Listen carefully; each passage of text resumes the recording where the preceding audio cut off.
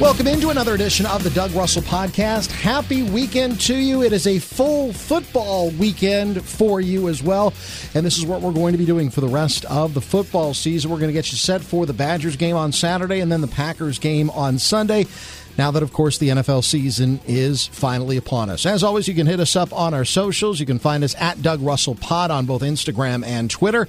You can hit me up on email if you'd like to, DougRussellPod@gmail.com. You can also search for us on Facebook and on YouTube as well. For everything that we do, all of our back episodes as well, feel free to find the show at www.DougRussellPod.com. We're going to start with Badgers, move on to Packers. Earlier this week, I had a chance to catch up with Wisconsin State Journal Badgers beat reporter Colten Bartholomew. So when you dissect what took place on Saturday, I mean, where do you start? Do you start with the offensive line? Do you start with Graham Mertz? Do you start with the chunk plays given up by the defense? How do you deconstruct a 6-point loss in a game that was, I think everyone would agree, extremely winnable? Yeah, I think you have to start with the red zone issues that Graham Mertz had, and I even throw out that interception. You know, obviously it's not a great play, and he stuck with his first read, and that was a consistent issue that he has throughout the day.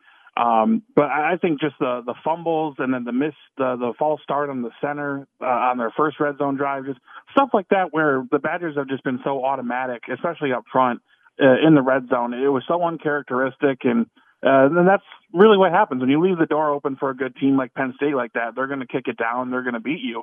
And, you know, that's really where I kind of start and finish, honestly, because I thought for what the Badgers defense did in the first half, like, I just think, I know the chunk plays happened in the second half, but I was saying this to Jim Polzin, our columnist, the other day. I don't think that Penn State's going to score less than 21, 25 points the rest of the season. I'm including the Ohio State game. Like, that offense is going to be potent all year long. So holding them to 16 is, I think, a pretty impressive accomplishment, and I think we're going to appreciate that more as the season goes on. So for me, it really kind of starts and ends with when you get in the red zone, and especially the way the Badgers did it, grinding down the field, really picking up good plays on the ground, and really kind of controlling the line for a lot of between the 20s to then get the red zone, shoot yourselves in the foot with those turnovers and the procedure penalties. That's the stuff that just kills you in a big game. How much damage did Graham Mertz do to, I guess, the aura of this quarterback who, coming into Wisconsin, this was a kid that it seemed like every blue blood program in America was after him. He has a bad game. Jack Cohn, who I guess could have been the starter, although, you know, if you ask Badgers fans, who would you rather have, Mertz or Cohn? I think everyone would have said Mertz, but then Cohn goes to Notre Dame and has the game that he had against Florida State. I mean, what's the mindset of Graham Mertz after Saturday trying to regroup for the rest of the season?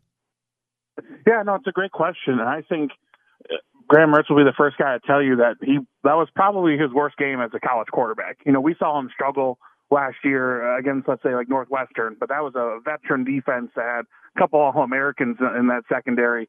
You know, I think this Penn State defense is pretty good, but the way that he just kind of gave some things away, the throws he didn't make, the one that sticks out, obviously, is on that last drive where Chimere Dike came open across the middle and had a touchdown, had the ball been where it needed to be.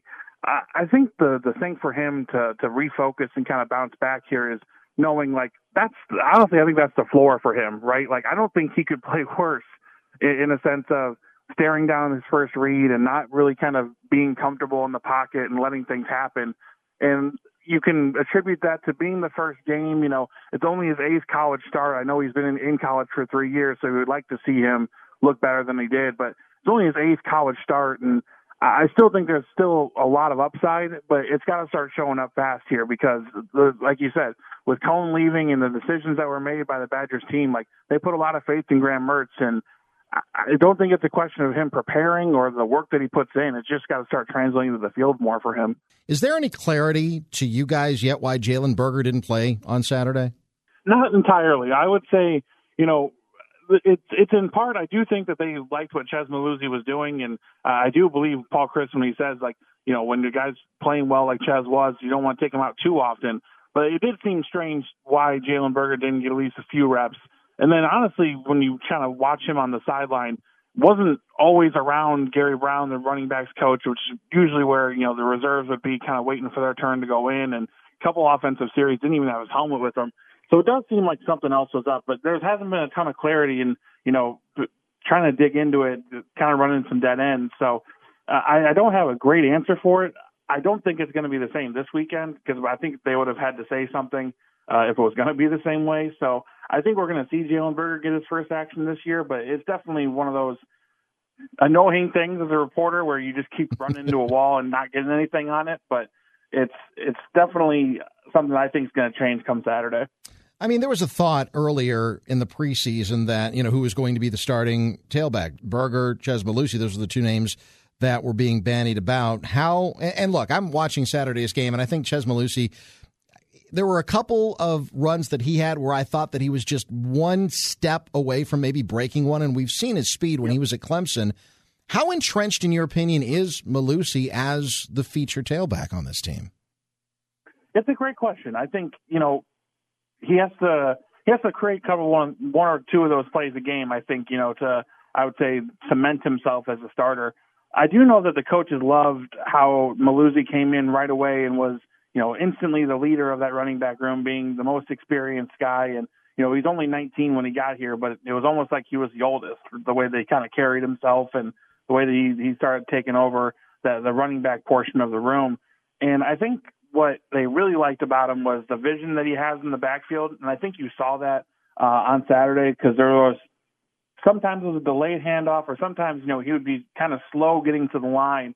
And when he saw his hole, turn on the jets and kind of went for it, those are the most productive run plays that they had. And that also coincides with the offensive line getting up to the second level and opening some of those holes. But I think that there's going to be room for both of these guys, clearly the way that Isaac Rendo, the power that he runs with, that's going to be a factor in there too. I wouldn't say that Chez Mellusi is going to be the lead guy throughout the whole year. I just think that's tough to say when we haven't seen it before over a 12, 13 game schedule. But I would say that there's going to be a little bit more of a split going forward once Jalen Berger gets up to speed here.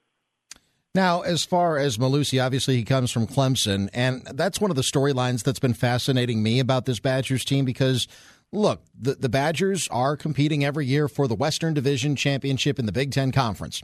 Not a bad thing to compete for every year. Chez Mellusi comes from a place where they compete for national championships. Does that rub off, and can that rub off on not only the running backs room, but the rest of the offense and the whole team for that matter? Yeah, Wisconsin's certainly hoping so. I know that's something that they really liked about Chez and his personality and kind of his makeup as a football player when they were recruiting him as a transfer was that experience and that knowledge of what it takes. And that's something that we've heard from Gary Brown and Paul Chryst throughout training camp is that something that Chez brought to the room, like kind of that knowledge, like anytime somebody wasn't working hard enough or wasn't putting in the hours in the film room, like he can just say like, hey man, that's not how you get to national championship level. That's not how you get to the playoff. And you're right. I think Wisconsin has at times kind of thought or had this idea that, hey, let's get to the Big Ten championship game and then see what happens, where Mellusi's coming in and saying, like, we kind of expect to be there. It's not just, hoping that to get there, right? So I think that's an intended goal of having Mellusi around is getting that mentality of, setting the standards and the workouts and at practice and other things that they need to do to elevate this program. And obviously it gets off to a tough start week one where you have those mistakes and, lose a game that would have really helped, obviously, your resume when you go forward like that. But the fact that it happened early is also a good thing, too, because then you've got this time. You win enough of these games. And I think, with losing Penn State game, I think the Iowa and the Notre Dame game now become pretty much must-wins if you're trying to get to a big bowl or keep your playoff hopes alive. So I think there's still time, but that's definitely something they want Mellusi to kind of set the tone for on this team. Colten Bartholomew, Badgers football beat reporter for the Wisconsin State Journal. You can also catch him online at Madison.com as well. Joining us here, Leo Chanel is out. Mike Mascalunas is in. And you look at his resume, and it's all Big Ten, like 4 years of all. It's all academic. Big Ten for Mike Mascalunas. What does he bring on the field? Yeah, that's something that I'm going to be covering in a story coming out on Friday. on Madison.com. And really, it's a leadership, and it's a quiet leadership, because one of the things that's impressive about Mike is that his pretty much whole career, he's played here and there on defense. Every once in a while has to step up when somebody has had an injury, but his whole career has been on special teams, and it's all four faces. Like, his whole career, he's been a four-phase special team guy, and that really earned him a lot of respect. And not only that, really exposed him to guys across the team, like different linemen, different guys on offense, defense, playing with everybody on the whole team on special teams. And that kind of established him as a leader. And it's interesting and kind of cool to listen to his teammates talk about him, because they just root for him. When he was out there making some plays against Penn State, like, you could just tell the excitement there was for Mike in particular, because this is a guy that stayed for a sixth year, took advantage of that COVID year to come back, give one more year, try to have the best season he could. And then, obviously, unfortunate circumstance, but gets his opportunity to start and makes the most of it. So definitely a cool story. And, if he plays as well as he did against Penn State, because you look at what he did, there was really no room between the tackles for Penn State to run. That's, a group effort up front, but he was a big part of it. If he plays like that again, I would not be surprised if he gets a little bit more defensive snaps once Chanel comes back. Because, as we figured out last year with football, and especially the Badgers, you don't know how long it's going to take somebody to recover after they get COVID. So yeah. I definitely think he's playing his way into more time as the season goes on. Badgers beat writer Colten Bartholomew on the Badgers game that took place last week against the Penn State Nittany Lions, a 16-10 defeat, a game that was very, very winnable. I also had a chance to catch up with NBC 15 sports director Mike Jocko Jacques and asked him about a number of Badgers-related issues as well, including the quarterback play. Two schools of thought on Graham Mertz. The first school of thought is, hey, look, he's 20. This was, his 8th career start. He's going to get it. You just have to give him some time. Last year was, they were the highest of highs with that first game against Illinois. Then he caught COVID and was just never the same. He's still knocking some rust off. He'll be fine. That's one school of thought. The other school of thought is, hey, look, this is his 3rd year on campus. It's put up or shut up time. Where are you with Graham Mertz? I think I'm somewhere in the middle, but leaning more toward giving him some time. I think that, last year we're just, obviously his first year on campus, he's just kind of learning the lay of the land. And second year was just how you explained it. I mean, he has that great game against Illinois, a game that I was at the camp with like 20 other people, and that was about it. I still think about that game, and just, there's a chill in the air, but no fans. And then they, Mike Menke, the public address announcer, is trying to pump up the cardboard cutouts. And I actually had to leave at halftime to get back to the station, and it was just weird. Like, there's nobody near, a mile of Camp Randall Stadium. You walk out of a Big Ten game, and there's nobody within shouting distance of that venue. But I still think that, he played so well against Illinois, and, there were flashes of greatness. And then he got sick. And then I still think that he was, I know he had some surgery after the off season.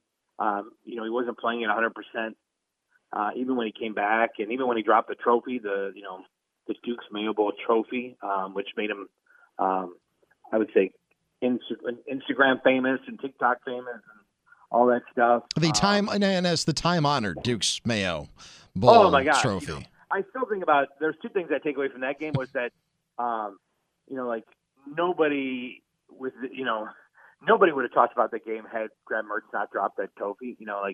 Maybe, besides the Wisconsin stations, but I mean, like, outside of that, ESPN would have said boo about it. They might have showed one highlight from the game, but when he dropped the trophy, I mean, that was that was a week's worth of material for a lot of people. And then Graham Mertz at Media Day this year, a young reporter asked him, what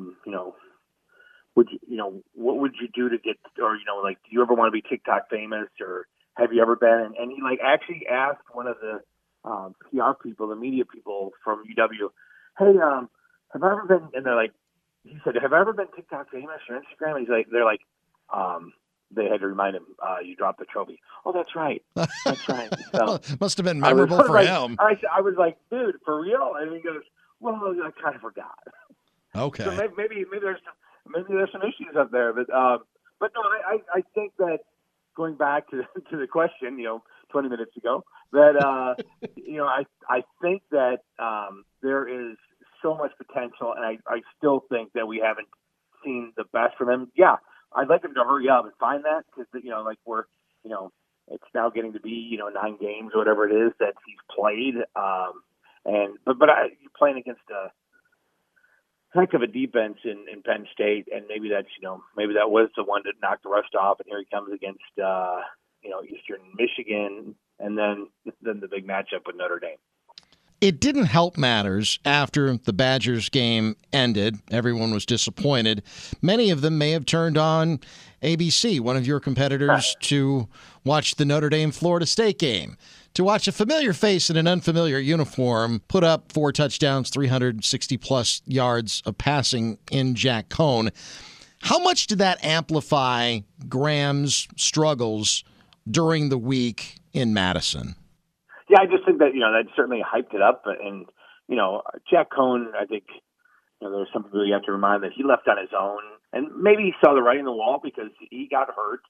And this younger guy comes in and, the savior at quarterback in Graham Mertz and Jacques just saw the writing on the wall and said it was time to leave. So I don't fault Jacques. I don't think that, it wasn't like they forced him out, or told him to leave. But so I don't really well, if we had Jacques Playing, it's CW's fault for kicking him out.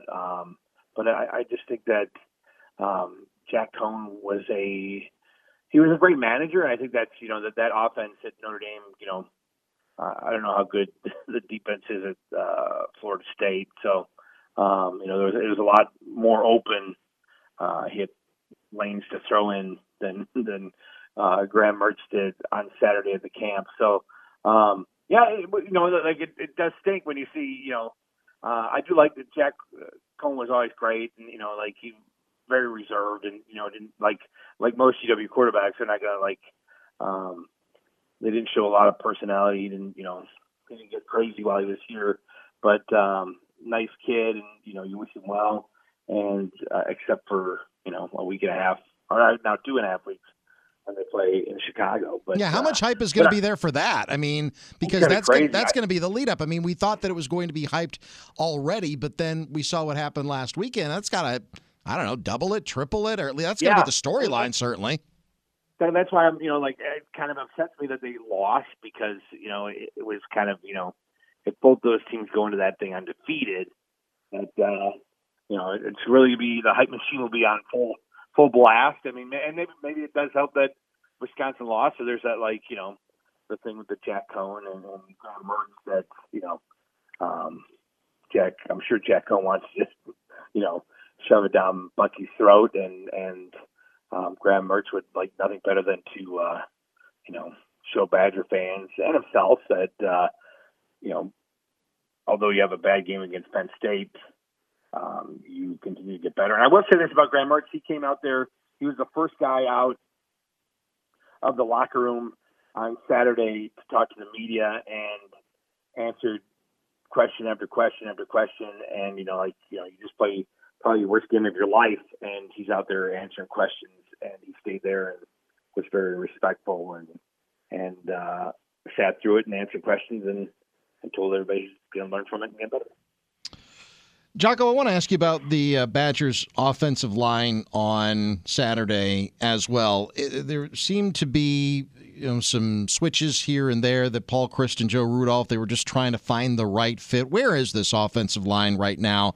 And because that's been historically where this team's bread and butter has been. It's been opening up holes for great running backs over the years, like Melvin Gordon and James White, sure, and obviously Ron Dane, et cetera, Jonathan Taylor. But it's also pass protection, which is a huge part of this team's offense as well. Now that you've got Pryor and Davis back, Shimry Dike, there's a lot of talent there. Ferguson, obviously, a tight end with a passing quarterback. Where is this offensive line right now? Yeah, that's a great question, because for as much as we blamed I should say we, like other people, not us. We don't blame people. But we analyze. We're analyzing. We analyze. Analytics, analyze all that stuff. We're analyzing. But I just thought that for as much as Graham Mertz was thrown into the fire for his performance, I don't think his offensive line was terribly great. And, you talk about the passing, but, even though they got, yards from the running backs, it wasn't like an overwhelming amount. They didn't do well pass rushing, but they did great for run blocking. It was kind of I would say a average, if not below average, game for the offensive line. They didn't seem to be, I guess we're spoiled and we're used to seeing the Badgers offensive line just bowl over people, and they looked okay, and there's a lot of new faces and things like that. So I guess you're not really, this particular line hasn't been together forever like some of the other lines have. Maybe where you just change one or two guys. But so I would say that that Joe Rudolph and Paul Chris were looking for guys and trying to do different sets of lines in there, and to see what would work. And I wouldn't say they had their greatest performance of all time, and they're certainly got to be looked at, and they'll be called on to play better as well. In his late in the week news conference, Paul Chryst was asked about Jalen Berger and whether or not he thought that he was going to see more playing time. Well, he didn't see any last week against Penn State. Is there any clarity as to why Jalen Berger didn't see the field, and how much do you expect to see him on Saturday against Eastern Michigan? That's been the surprise of the camp to me. I thought, I thought Berger was going in there as the number one running back. But somebody asked me the day before the assignments came out and the depth chart came out, and I was like, who's going to start running back? And I was like, I think Berger's got it. I mean, he's coming back from a decent freshman year, and he can. I thought toward the end he played well too. And there were times where he got hurt. Maybe that kind of there's not all of you find the shocking, right? That not everything that happens during practice is reported to the media. I know, right? Shocking. Yes. Pull me over with a feather, Jocko. So there might be, obviously there's stuff that happens in practice we don't see, but I think there were times that he's been hurt a lot in his time here at EW, and I don't know how hard he's, we don't see how hard he's going into practice, and that's not what anybody's ever said, but it just seems weird that two guys go ahead of him, in the depth chart, and he doesn't even get one handoff on the Saturday, which was just weird because there were times where the run game kind of, a couple of a couple of series where it seemed like out of sync. So why not try to? DW's always kind of had like a three-headed running back there. Even when they've had great backs, they've always used three guys just to kind of as a change of pace. And Berger's just got that, I feel like he's got that extra gear, and he can kind of change the look of the offense. And just never got on the playing field. I hope he plays. I'd like to see him, see what he's got to add to the mix this year. Against Eastern Michigan, I would think that I would hope that the Badgers win by a substantial amount. But and then you get a chance to see guys that maybe don't play, and then you can't read it. But then again, if you're going third string running back against the third string defense, how good are you going to look, or how good is that defense at the time? But I hope he gets some playing time on Saturday, and I hope that he shows up well. I think he's another good kid, and certainly has a lot of talent. NBC 15 Sports Director Mike Jocko Jacques joining me earlier today. If you're listening to this before 2 o'clock on Saturday, feel free to catch my Badgers pregame show on both 97.3 The Game in Milwaukee and 1310 WIBA in Madison. I'll lead you right up until 4 o'clock before handing things off to Mike Heller, and then he'll take you right up until the kickoff, of course, with Matt LePay, Mike Lucas, and Mark Tauscher on the call in the booth. Patrick Herb working the sidelines at Camp Randall Stadium. We turn the page from Badgers to Packers. Green Bay naming their captains for the 2021 season this week. 3 on offense, 3 on defense, 1 on special teams. Your offensive captains, Aaron Rodgers, Davante Adams, Mercedes Lewis. Your defensive captains, Jair Alexander, Kenny Clark, and Adrian Amos. And your special teams captain is Mason Crosby. Now, those are the captains as voted on by the players. A bit of a surprise, maybe Zadarius Smith, who, as the announcement was tweeted out his own response. The text just reads, wow, with the emoji of the side eye and hand on chin as if to say, that's interesting. I'm guessing that Z was not very happy about losing the C on his chest. Still, some 27 players got at least 1 vote for captain, according to Coach Matt LaFleur. LaFleur, his captains, and the rest of the Packers, of course, will head to Jacksonville Saturday for the season opener. But LaFleur is game planning for a much different team than the one that Drew Brees led for more than a decade. First of all, that's a really talented group, and also got so much respect for Sean Payton and his staff, what they've been able to accomplish over the years. I'm certain there's going to be some differences. The biggest difference in my eyes is Jameis has a big-time arm, and he can push the ball down the field. So I'm sure there's going to be more passes down the field.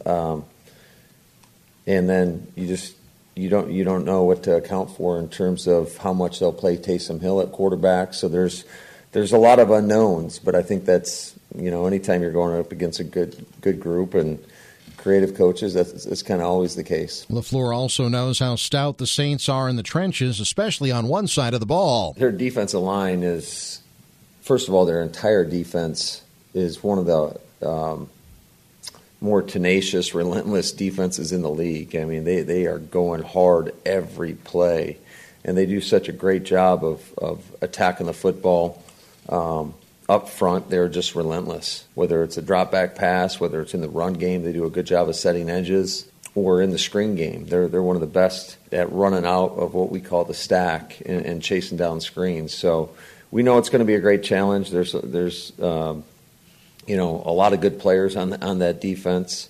Everybody obviously knows 94, 92. I mean, those are 2 of the best in the business. But still, on the other side of the ball, the Saints have Alvin Kamara to deal with. That's no easy task for any defense. Yeah, our guys understand what type of player Alvin is. He's one of the premier backs in the National Football League, and what makes him so special is his ability not only in the run game, but as a receiver or out of the backfield as well. And so we showed him some clips today, Again, we're going to have to be relentless on defense because this guy is very strong. He's got great vision. He's got the ability to put his foot in the ground and get vertical, and we're going to have to gang tackle. He's going to make some guys miss. There's no doubt about it. That's what he's done his entire career, and I'm sure it won't change Sunday. However, what we need to do is just ensure that we have more than one guy at the point of attack. You can't win the Lombardi Trophy in September, of course, but last year's Buccaneers notwithstanding, you can put yourself behind the 8 ball for a title run with a slow start to the season, even against quality opponents. Matt LaFleur knows that. No, I think it's always important. You want to start out fast, and we know that every game in this league is so valuable. So you never want to waste an opportunity, and every time you go out there and is an opportunity to come out on top, but you got to put the work in. You got to have a great week of prep. Our guys are going to have to do an unbelievable job of taking care of their bodies, of hydrating, so that we can go out there and play for 4 quarters. Because it is going to be, there's no doubt, it's going to be a tough physical football game for 4 quarters long, and some elements that it's hard to replicate. Now, as far as the Packers' offense is concerned, the team hasn't had this much depth in their receivers room in a few years. Assuming everyone stays healthy and Marquez Valdez-Scantling continues to hang on to the ball, does that mean that Aaron Rodgers may be spreading it out more? Everybody knows what Tay can do. We have a lot of confidence in those other guys as well, and certainly last year we played the Saints without Davante. So I think every week, it could go multiple different people, and teams got to decide on how they want to defend us. Are they going to try to leave Tay one-on-one or are they going to double him? And that opens up other people. But certainly I think that's one of the things that you go into every game, and you got to have different ways to try to move the ball, but also to try to get everybody involved. And certainly we got a lot of confidence in everybody, all the skill positions on our offense, and it's always a challenge, which is a good challenge, to try to get everybody involved in the game. Now, speaking of Aaron Rodgers, it may seem like ancient history at this point, but he still did miss all of the team's offseason workouts. Some around the country were questioning his leadership credentials, something his head coach said this week just isn't the case at all. Oh, absolutely. He's done an outstanding job, and he's been a great leader, and I think he's playing at a really high level, but that's in practice. So ultimately, all of us, all 11 on the field, have to go out there and do it collectively. And, you never want to rest on past merits, which I know he doesn't. He definitely put the work in, but I think he's in a really good headspace, and I think he's got the right mentality, the right mindset. He's been excited to come to work, and I think he's done a really good job of leading a lot of those younger players and trying to get him up to speed as fast as possible. Now, as far as Aaron himself, he was asked this week if he feels any pressure going into this season. The feel that I get with the energy in the locker room is not pressure, it's focus. I think it's the right perspective and the right type of focus. We know we have a talented team. We know what the expectations are. We're just focusing on accountability and holding each other accountable, because regardless of what happens with any of our situations, this group will not be together the way it is now in years down the line. Which does lead to a lot of uncertainty. Yeah, it does. It definitely does. There is a lot of unknowns. I've talked about it various times throughout camp, people's contracts and situations down the line. So the right perspective is needed, I think, for all of us. One thing that Aaron Rodgers has been effusive of is his praise of his head coach, Matt LaFleur. Yeah, I remember the first time he broke down a meeting, he said, "Ready, break." And we're all kind of ribbing him, teasing about that. He's so much more comfortable in his own skin as the front man, as the guy talking every single day. It's tough. It's a tough job. I know it to some extent, because trying to come up with something inspirational or motivational every single day can be tough. Not want to be monotonous or cliche-ridden, but I've seen him continue to grow every single year. But it does appear as though there is some added uncertainty for 2022 and beyond because of the contract situation, specifically not only of Aaron Rodgers, which has been well documented, but also Davante Adams, also well documented.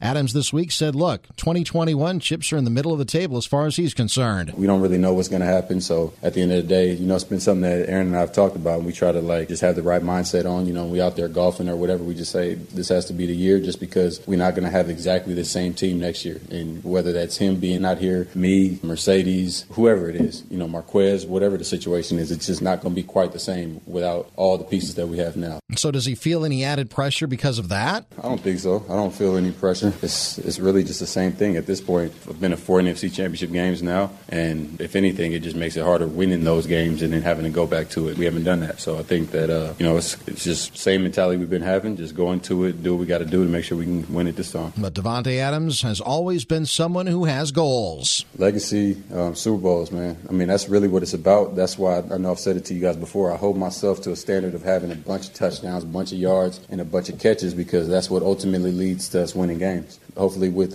me getting across that line a few times, and Aaron Jones and the rest of the team doing their job, we'll have the Super Bowl. So I just don't want to lead this game without a ring, and hopefully a couple of them. And it all starts on Sunday at Jacksonville, which in September is hot, humid, and muggy, making it all the more important that you stay hydrated, leading to this colorful description about what coaches tell their players all the time, but not necessarily something that's discussed all the time in a news conference. I wouldn't say there's a set amount, but certainly, every time they pee, you want it to look clear.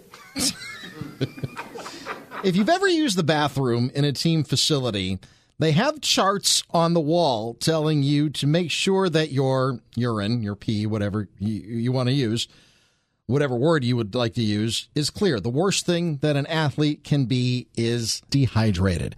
All right, it is going to be a hot, muggy day in Jacksonville. Of course, you can watch that game on Fox 6 in Milwaukee, if you will, but the Fox Network, it is their national game of the week. On another station, he'll be talking about the Packers and the Saints from Jacksonville. I had a chance to catch up with TMJ4's Lance Allan.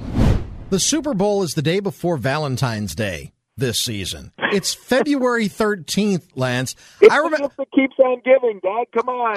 Give your sweetie the gift of the Super Bowl. Is there too much of a good thing? Because we all love football. I love football. You love football. Everybody listening to this show, you probably wouldn't be listening to it if you didn't love football. But at some point, there was just something that was so perfect about a 16-game season.